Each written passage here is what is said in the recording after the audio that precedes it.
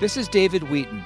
The following is a TCW short take, a bite-sized highlight from the Christian Worldview radio program. You can hear the full program at thechristianworldview.org.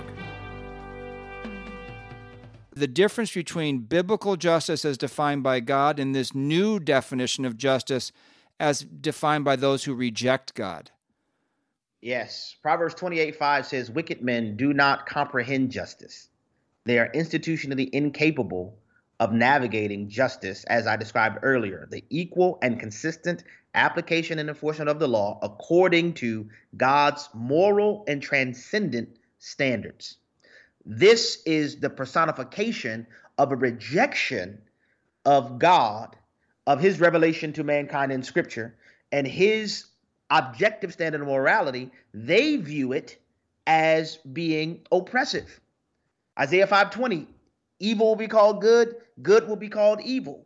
So because they reject the overarching reality of the biblical worldview and God's standard of justice, then you're left with man attempting to assert his view of justice.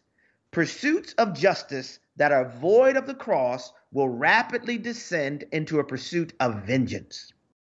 And so what has happened is that these people who have gotten into positions of authority, positions that are made by God to enforce the law according to his transcendent moral objectives, they've rejected that and now see themselves as saying, no, we are going to assert justice in our eyes. It is the reiteration of what happened in the garden.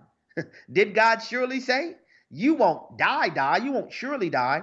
You have men now saying, no, the way things have been, we don't like it. So now we will rebalance the social fabric in our means. And so this is one of the most egregious realities, like you mentioned, even in Minnesota where you are, that when you have this lawlessness percolate, some of the same people who are really advocates and aiders of this lawlessness, they live in gated communities. They have private security. They have access to firearms. They have all of these things. But the ones who are most vulnerable are the ones who are being subjected to the reign of terror implemented domestically in our cities.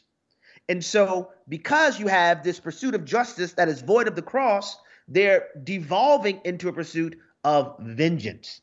And so now they view, well, we want to allow the criminals out, and the people who don't want the criminals to have a reign of terror, well, they're the ones who need to be prosecuted. Here's a great example of it.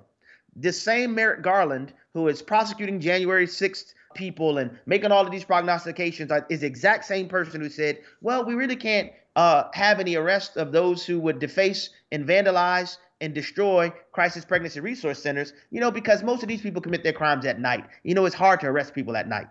It's a revelation of him simply saying, we don't really want to arrest those criminals. We want to get these other types of criminals, those who would try to assert their constitutional rights to a political ends that we disagree with. That is an example of justice pursuits void of the cross, rapidly descending into humanistic pursuits of vengeance. This has been a short take from the Christian Worldview radio program. To hear the full program and connect with this nonprofit radio ministry, go to thechristianworldview.org. I'm David Wheaton.